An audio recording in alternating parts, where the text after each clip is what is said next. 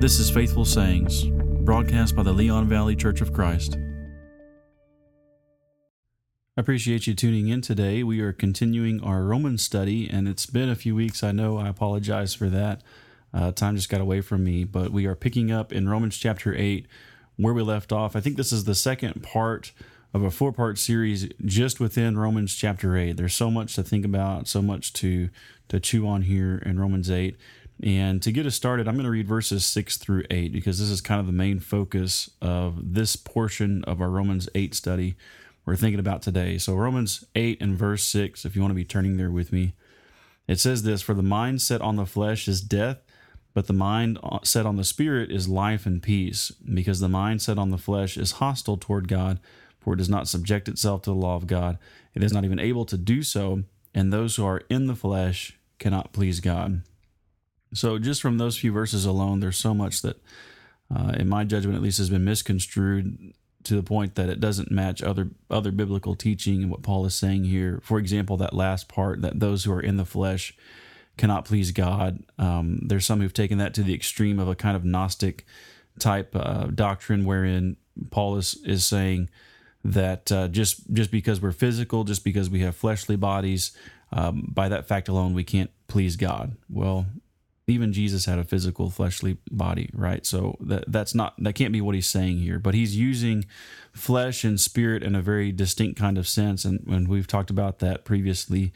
We'll go over it again today to some extent, but we really talked more about that, discussed that in more detail in previous studies. So I would direct your attention to SoundCloud or our podcast on iTunes or Google Play. And go back to some of those previous Roman studies in Romans chapter 7, all the way up to the previous one where we discussed the work of the Holy Spirit. So we think about, I want to go back to Gethsemane for just a moment by way of introduction here, that as Jesus prayed in the Garden of Gethsemane, he called his disciples to pray with him. Watch and pray so that you will not fall into temptation. And then he says, the spirit is willing, but the flesh is weak.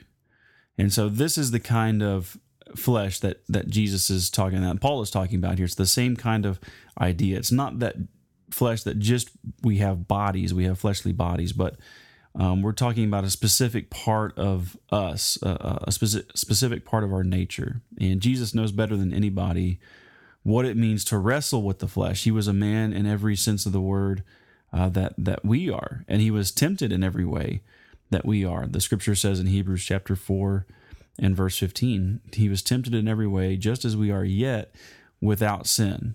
Jesus perfectly exemplifies the principle laid down in this section of Romans, is the point. When Paul says we need to have our minds set on the Spirit, for that is life and peace, but the mind set on the flesh is hostile toward God. So Jesus perfectly exemplifies what it is to have a mind set on the Spirit and to live and walk according to the Spirit. And so he put to death fleshly deeds perfectly by submitting to the Spirit. In John 8:29, he said, "I always do the things that are pleasing to the Father." And that's an absolute statement, and it's not.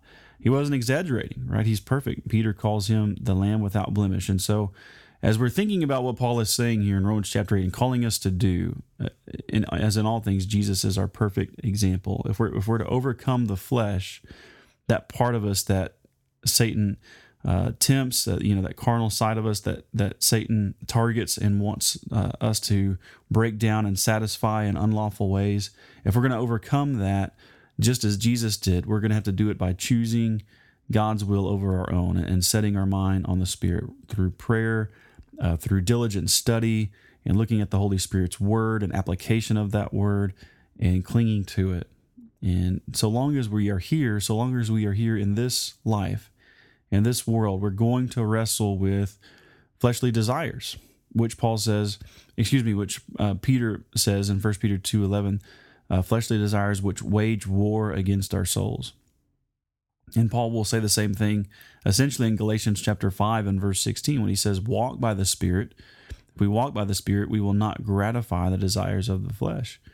And we're going to see a lot of similar kind of teaching points here in our context in Romans chapter 8. So Paul isn't the only writer to address the spirit-flesh conflict. Peter does also. We see Jesus talking about it there in Matthew 26 as he's praying in Gethsemane. This willingness of the spirit, but the flesh being weak. This war that's being waged by the flesh against our souls. So let's talk more about that. And, it's really, this is the main point that Paul has in view. Beginning in chapter 8 and verse 1, he says, "There is now no condemnation. There is now no condemnation for those who are in Christ Jesus." All right. So as we are going to be thinking about this battle between spirit and the flesh, let's remember Paul's main point here that he's leading off with, that there's no condemnation for those who are in Christ Jesus. And what that means is that there is no condemnation for those in fellowship with Christ Jesus.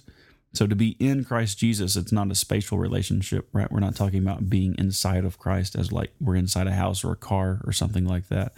But Paul's talking about fellowship. He's talking about a relationship. So there's no condemnation with those in fellowship with Christ Jesus. In fellowship with Christ, fellowship with God is always conditioned upon obedience to his will. Always conditioned upon obedience to his will. And sin breaks that fellowship. Let's just to substantiate that, let Scripture comment on that point, or make that point even, I should say, for us. Just look at 1 John chapter 1. There's a number of texts we could go to, but I'm going to use 1 John chapter 1, verses 6 through 10 to show that fellowship with God is conditional, is conditioned upon our obedience to his will. So John says, we'll just read verses 5 through 10 of 1 John 1. It's pretty short. John says, "This is the message we have heard from him and announced to you, that God is light, and in him there is no darkness at all. And if we say that we have fellowship with him and yet walk in darkness, we lie and do not practice the truth. But if we walk in the light as he himself is in the light, we have fellowship with one another, and the blood of Jesus his Son cleanses us from all sin. If we say we have no sin, we are deceiving ourselves, and if the truth the truth is not in us. And if we confess our sins, he is faithful and righteous to forgive us our sins and to cleanse us from all unrighteousness. If we say we have not sinned, we make him a liar, and his word is not in us." So several things in that text about the nature of God, and how that nature is to be reflected in our own lives, that he is light. There is no darkness in him, and also there's no compatibility with him and darkness, or the deeds of darkness, or the deeds of the flesh, we might say. But John says, we have fellowship with him if we walk in the light. Right? That's what he says in verses 6 and 7. If we're claiming, we can say we have fellowship all day long. If we say that we have fellowship, and yet we're walking in darkness, we're not living in a way that it tries to conform with God's will, then we're just liars, John says. We lie and we do not practice the truth. So notice the very practical nature of faith in this context, right? And that faith is not just a passive agreement with a set of principles. It's not just kind of like this intellectual thing that we just talk about or we feel that we have. No, it's something that we practice. Verse 6, to practice the truth. But if we verse 7, but if we walk in the light, again, there's that practical nature. If we walk in the light as he himself is in the light, then we have fellowship with one another, and the blood of Jesus, his Son, cleanses us from all sin. And then the following verses tell us how that happens, how the blood of Jesus cleanses us from all sin. If we, verse 9, confess our sins, he is faithful and righteous to forgive us our sins and cleanse us from all unrighteousness. So it's not like John is saying, you just do the best you can, and then God's grace takes care of the rest. No, it's all of God's grace. It's 100% grace that we need for forgiveness of sins, and nothing we can do is going to earn that or score points with God, but we are obligated to walk in the light, and we're still going to stumble, but we need to be honest with ourselves, and we need to be humble about that and recognize our need for forgiveness, and continually confess and continually pray for forgiveness as we repent and strive to do better, knowing that our God deserves our very best because of what he gave for us. And so And all of this has to do with our point with regard to fellowship and being in Christ Jesus and what that means. Fellowship with him is conditioned upon obedience to his will. And so Romans 8 and verse 1, this point Paul's making or leading with about there's no condemnation for those in Christ Jesus. That's not going to happen by itself. That's not just going to take care of itself. We have to make the decision to respond to the will of God, the grace of God, as it's offered in Jesus Christ, and walk accordingly or live accordingly. Practice the truth. And if we're not, well, that means we haven't accepted the grace of God, or we don't appreciate the grace of God. All right. So Paul is making essentially the same point here, that the believer's faithfulness to Christ, their walking according to the Spirit, not according to the flesh, allows him or her to remain in a covenant relationship with Jesus, wherein we find that forgiveness that we've been talking about, or the Scripture reveals. Right? So Paul isn't saying anything different than John. Really, John is saying, walk in the light. Paul's wording it differently. He's saying, set your mind on the Spirit and put the deeds of the flesh to death and walk according to the Spirit. That's another phrase that's the phrase that he uses anyway in Galatians 5. Walk by the Spirit and do not gratify the desires of the flesh. Why? Why is that necessary? Right? If we can't be severed from Christ, if we can't fall away, then why is it necessary to even walk by the Spirit? Well, it's because we can still sin, and sin still has an effect upon our souls and upon our relationship with God. And so that's why we have this urgency, this obligation. We should feel urgency, and we have this obligation to walk according to the Spirit in a way that's pleasing to God. And when we fail, as we most surely will, we should be honest and confess that. So Paul specifically says now, moving forward here in verse 2, he says, the law of the Spirit of life in Christ Jesus has set you free from the law of sin and death. So let's talk about this law of the Spirit of life that's at work in the Christian, which is distinct from the truth itself, right? So when he says the law of the Spirit of life, he's talking about something in contrast to this other thing that he mentions in verse 2, the law of sin and death. So what does he mean there? Well, this law of the Spirit of life at work in the believer is distinct from the truth itself, but it's really talking about a desire to submit to the truth. If we think about what Paul had just said previously in Romans chapter 7, as he's really fleshing out what this conflict and using himself as an example that he's wrestling with his own flesh. I'm just going to go back and read verses 23 and 24 real quick. He says, I joyfully concur with the law of God in the inner man, but I see a different law in the members of my body, waging war against the law of my mind and making me a prisoner of the law of sin, which is in my members. So notice he says here in verse 23 that he's talking about this law of his mind versus the law that he sees in his members, which produces death in him. So if you go back in that context, earlier in the chapter, in verses 14 through 20, he's talking about this desire that he has to do the right thing, and he's willing to do the right thing, but nevertheless he finds himself continually falling short.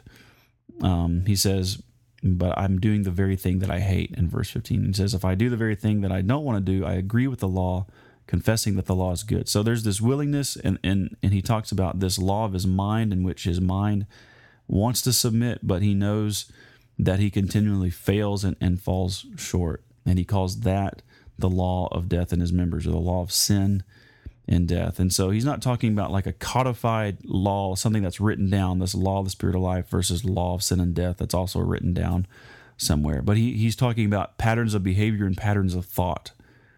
And this law of the Spirit of life in Christ Jesus, or the law of his mind, as he describes it there, is talking about this desire to submit to the truth, because it is only the truth that sets us free from sin, as it reveals Jesus Christ and his will and his sacrifice. Only truth frees us from sin and spiritual death. And those are Jesus's words in John chapter 8 and verse 31, when he says, you will know the truth, and the truth will make you free. Well, how? Because it reveals him.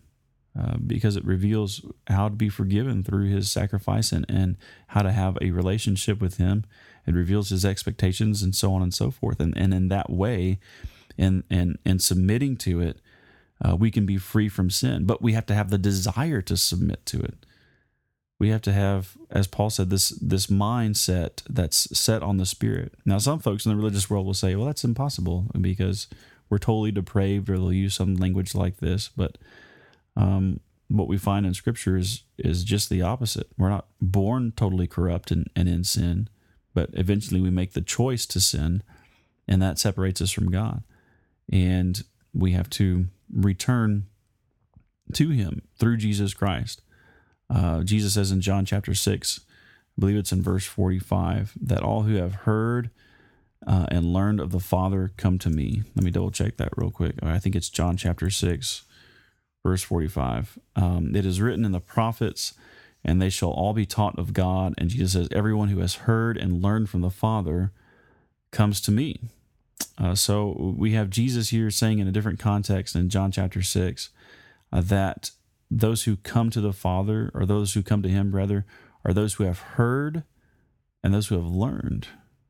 Right? Those who have heard and learned, who are willing to accept the truth and be reconciled to God on the basis of that truth, meaning following through with what He has said and what they have learned from Him, to have a relationship with Him through Jesus Christ. So it's not that, that this kind of mindset, this returning, this spiritual mindset is impossible apart from some miracle performed by the Holy Spirit on our minds. No, it's a mindset we have to determine to have. That I'm going to love the truth, as Paul says in 2 Thessalonians 2:10, and I'm going to submit myself to it to the best of my ability, even with the understanding that I'm imperfect and I'm going to botch it.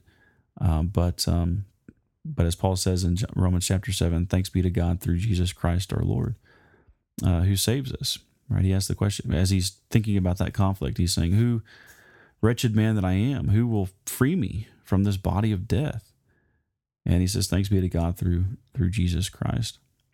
So it is the Spirit-inspired word that gives life. As Jesus said in John chapter 6, again in verse 63, later in that context, he says, the words I speak are spirit and life. So let's recap for just a moment. Romans 8:1, there's no condemnation for those in fellowship with Christ Jesus, or in Christ Jesus, which is conditioned upon obedience to His will, being in fellowship with Him.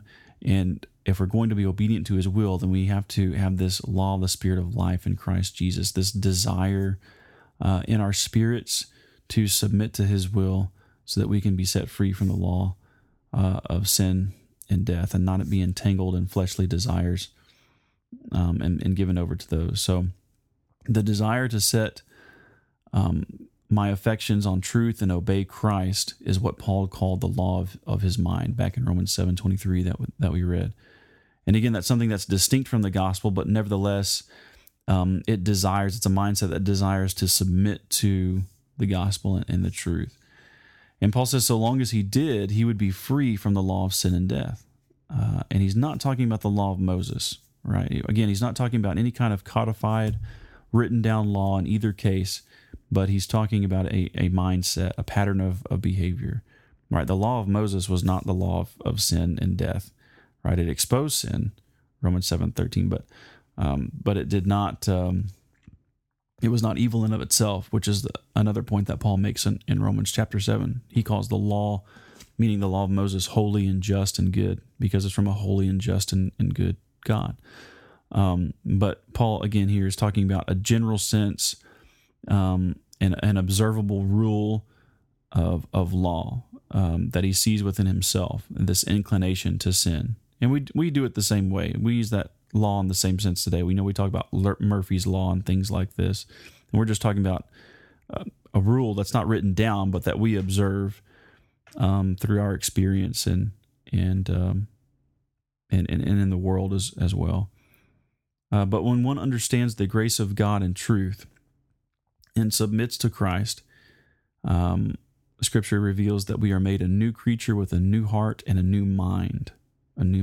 So that's an important point to bring into the text here. This because Paul is talking about a mindset 2 Corinthians chapter 5 in verse 10. 2 Corinthians chapter 5.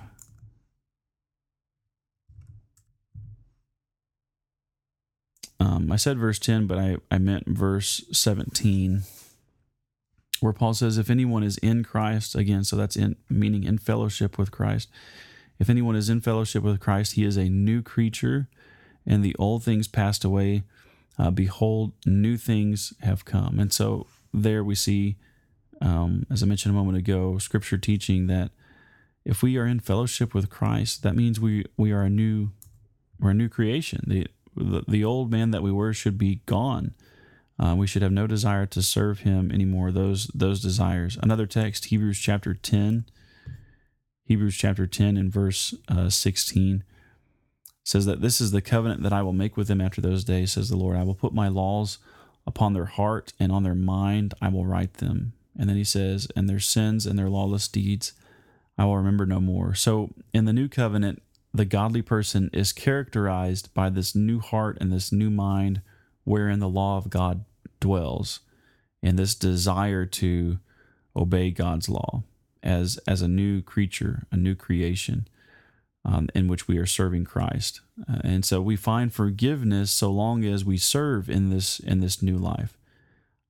As we acknowledge our dependence upon Christ for forgiveness, as we just saw in 1 John 1, nobody ever gets to a point where, as John says, if we say we have no sin, we're lying and we're not practicing the truth. No, we have to continue to acknowledge that we need the blood of Christ, and we are imperfect creatures, and we're desiring to serve him to the best of our ability, and we're urgently seeking his will, so that we can be pleasing to him in every respect and maintain fellowship with him. And the law of Moses could not accomplish this, as Paul says in the very next verse in Romans chapter 8 and verse 3, he says that it was weak through the flesh.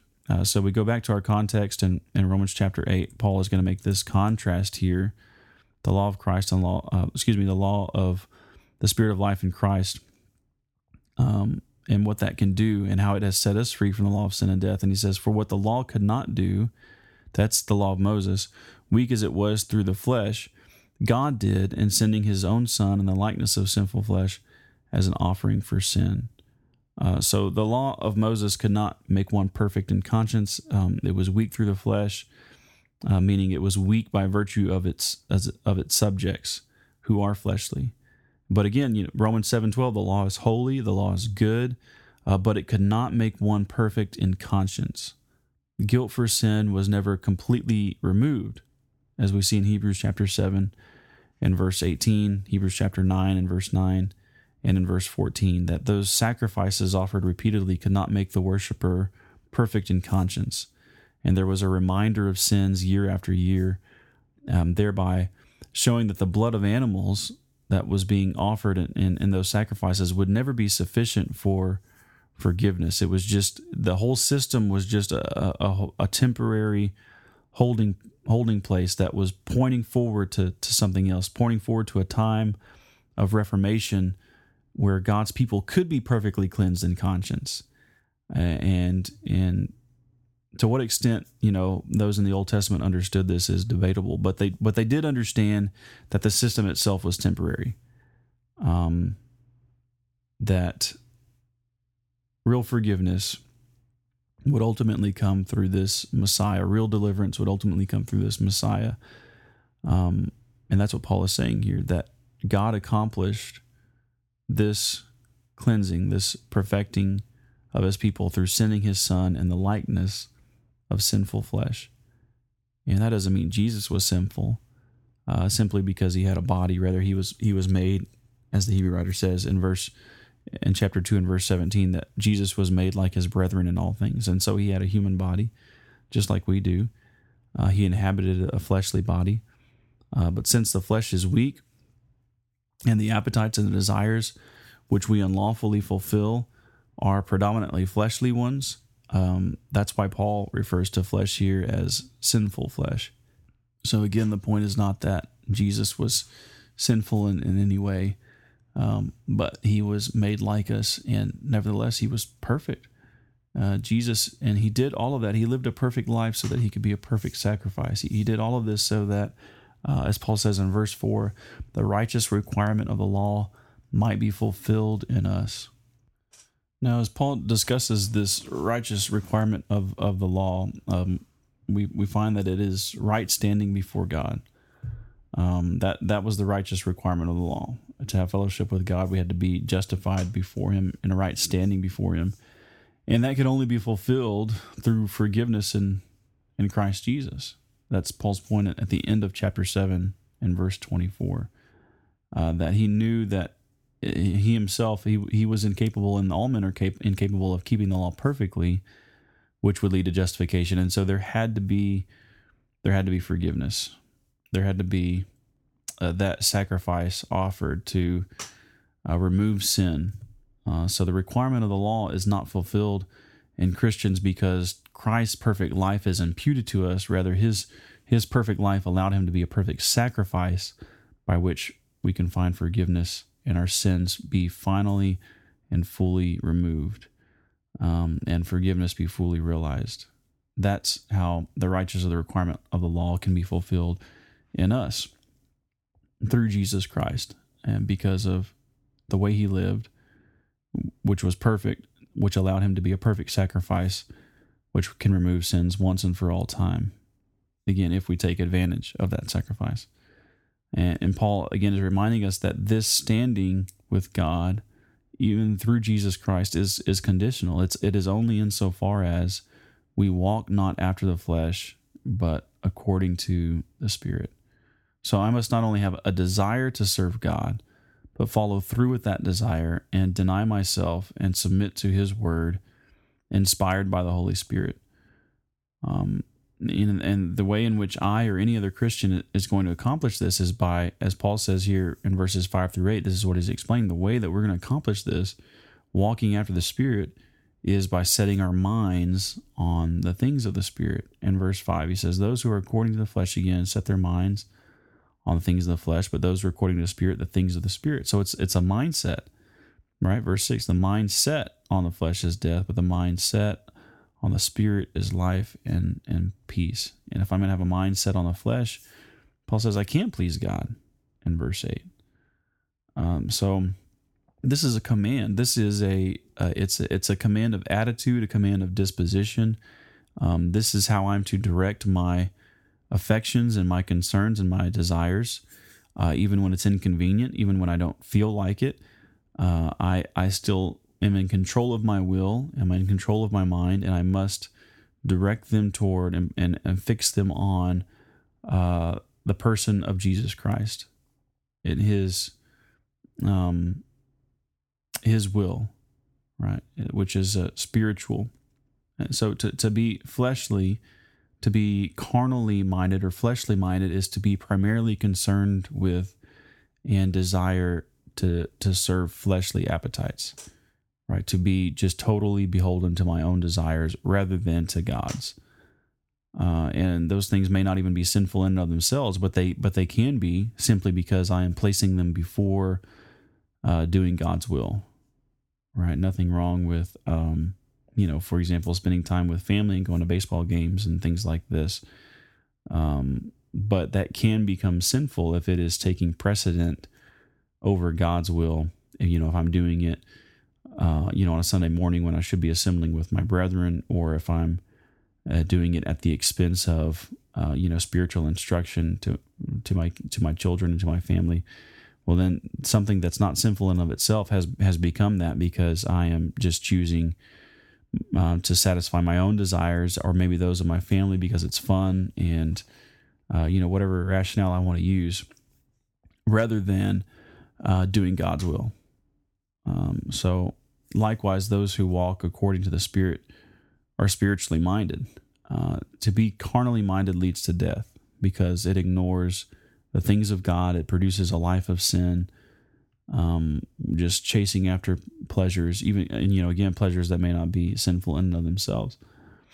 There can be no other God besides our God.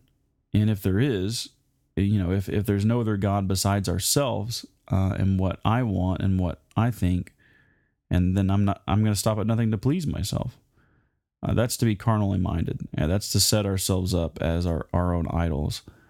And Paul says in verse 7 that, the carnal mind is hostile towards God, right? It's incompatible with a godly mindset, a mindset on the Spirit, because it's refusing to acknowledge God. It's refusing to submit to Him. It's refusing the peace that God affords.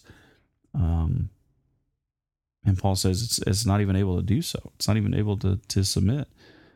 And the reason is, as Jesus taught us in Matthew chapter 6, is that no man can serve two masters. Right? We can't try to even say, well, I'm mostly serving Jesus while we're keeping our toes in the world. Friendship with the world is hatred toward God. We know what Jesus says about those who are lukewarm in Revelation 3:16. He spits them out of his mouth.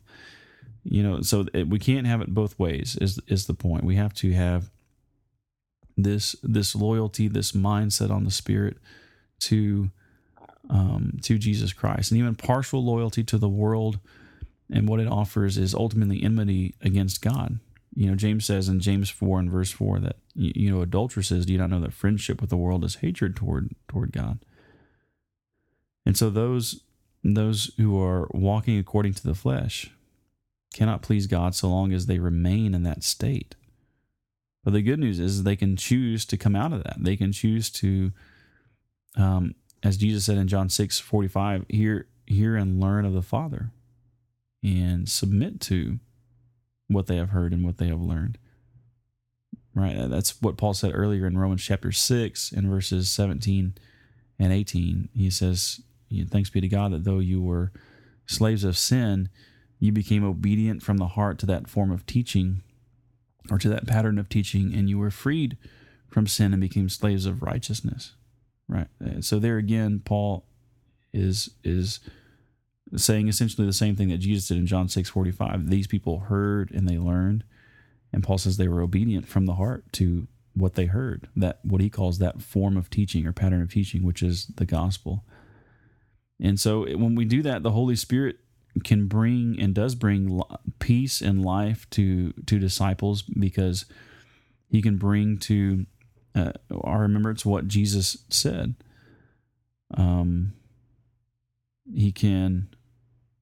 It's the power is in the word itself. We have life on the same basis that those ancient brethren had life on. It was on the basis of his words, and a mindset on these things, spiritual things of God, revealed in his word, will know life and peace.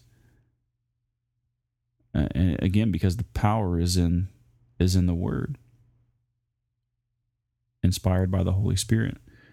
And it's not that he's working through any kind of miraculous kind of means to cause us to remember or inspire us in the way that he inspired the apostles, but nevertheless, because our minds are meeting the mind of God in the Scripture, to the degree that we submit to it and store it up in our minds and hearts, that is the degree the Holy Spirit will work in us. And so Isaiah 26 and verse 3, let me throw this verse into the discussion. The one whose mind is stayed on the Lord will be kept in perfect peace, Isaiah says. The one whose mind, or your translation might say the one whose spirit is stayed on the Lord, will be kept in perfect peace. And so this isn't a new teaching that Paul is being inspired to deliver here. He's talking about a mind set on the law of God, the law of Christ and his words. A mind desirous of obeying them. This will produce life. This will produce peace. And so we have to ask ourselves the question, what are we setting our minds on? What are we focused on? What are our major concerns in this life? What do I truly love? Where are my affections? Are all those things directed toward God and his truth and submitting to his Spirit and what the Spirit has revealed in the Word? Or am I primarily fixed upon this world and the affairs of this world and my own ambitions and how to please myself and my own interests? Paul says in Galatians 6 and verse 8, whoever sows to please their flesh, from the flesh will reap will reap destruction. And whoever sows to the Spirit, from the Spirit will reap eternal life. So what is our mindset? Are we sowing to the Spirit, or are we sowing to the flesh? Remember, the mindset on the flesh is hostile toward God. It doesn't subject itself to the law of God, and it's not even able to do so. And so we have to throw off a carnal, fleshly mindset and desire to serve God, be obedient from the heart. Have you done that? Maybe there's something we can do here at Leon Valley to pray for you or assist you in some way, and you can contact us via email at leonvalleychurch@gmail.com, and you can find some other contact information there on our website at leonvalleychurch.org. So please contact us if that's your desire. I've enjoyed studying with you today. I hope that you tune in again soon. I'm Jason Garcia, and this has been Faithful Sayings.